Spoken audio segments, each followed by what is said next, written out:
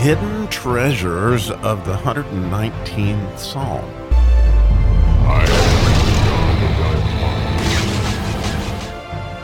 How about some fear of the Lord today in the 119th Psalm as we got to verse 118. It is the 6th verse in the Psalmic section, which would be the anointing of the fear of the Lord, and I'm sure you're going to feel that, as there's much to be feared when it comes to the Psalmic. And it's fascinating to me, the power that's in this letter. That we'll get all to that in a second. Let's just read it in English. Verse 118 is, "Thou hast trodden down all them that err from thy statutes, for their deceit is falsehood." And so, here the psalmist is sharing what happens when you fake it when it comes to keeping God's statutes. And those statutes, those hukim, are the most sacred of the bunch. And the interesting thing about the way that reads in Hebrew is it says that err from their statutes. It's like they wandered from the statutes, but it's saying that it's more than that, because their deceit is falsehood. And so, as you know, the first letter in all these verses in the 119th Psalm of the sections is going to be that psalmic, and mostly you can key in on that word to get a real feel for that particular verse. And so this word in Hebrew is a psalmic and a lamed and a hey. And in this case, it has to do with, yes, something that's been weighed and trodden down because it's worthless, but the idea there of that word is this concept of weighing something to see what its value is. And again, when we're thinking about the word psalmic, if it isn't going to weigh enough, it's going to be a broken off branch, which we know from the very first verse are going to be those vain thoughts or those vain people that we hate. What's fascinating is that God shares this concept in several different places.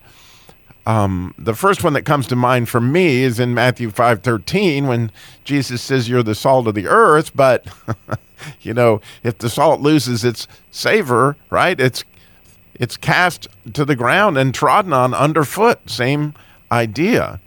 And also,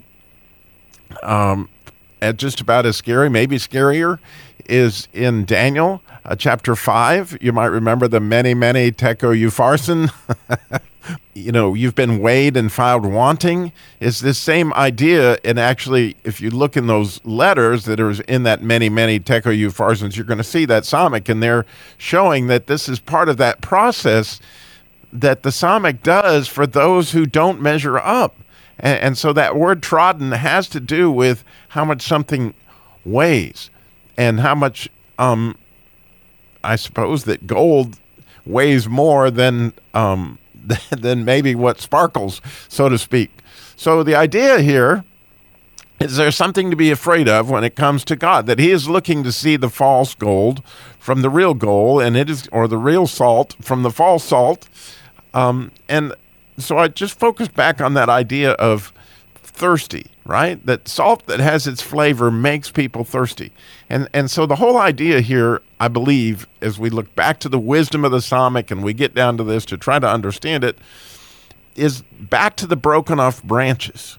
And, you can see a whole study on broken off branches, by the way, in Romans 11, being that those who don't abide, like in John 15, then they don't have the sap, and so they get broken off. Like the wind blows them, and they're going to be the branches that are found wanting.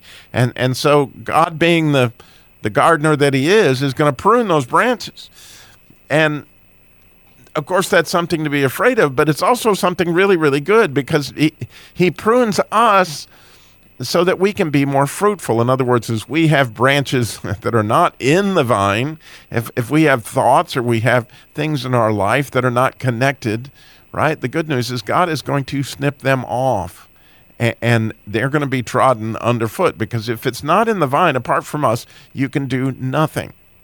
And so when you look at this, in your own life, what in your life is connected to the vine, and if so, that is the stuff that's not going to get broken off.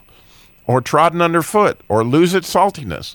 And so the idea of, like, I was just thinking about people that I know, and those that are clearly connected to the vine. Like, I know this dear friend who's a widow. She lost her husband maybe 6 years ago. Her husband was my best friend. And so I talk to her every week. And she is one of those people that's just what I would call the salt of the earth, man. I mean, she brings out the best in anybody I've ever seen. Like, if in her children, if they're around her, or her friends when they're around her, she's just plain the salt of the earth. And she makes you thirsty because she is going to bring out that which is connected to the vine, that which, seems to bear fruit, right? Because that's the only way we can bear fruit is we can stay connected. So to get this whole idea of the psalmic, and I believe the fear of the Lord here, is that if we will stay connected to the vine or allow him to prune those things that are not connected to the vine so that we can do what produces fruit.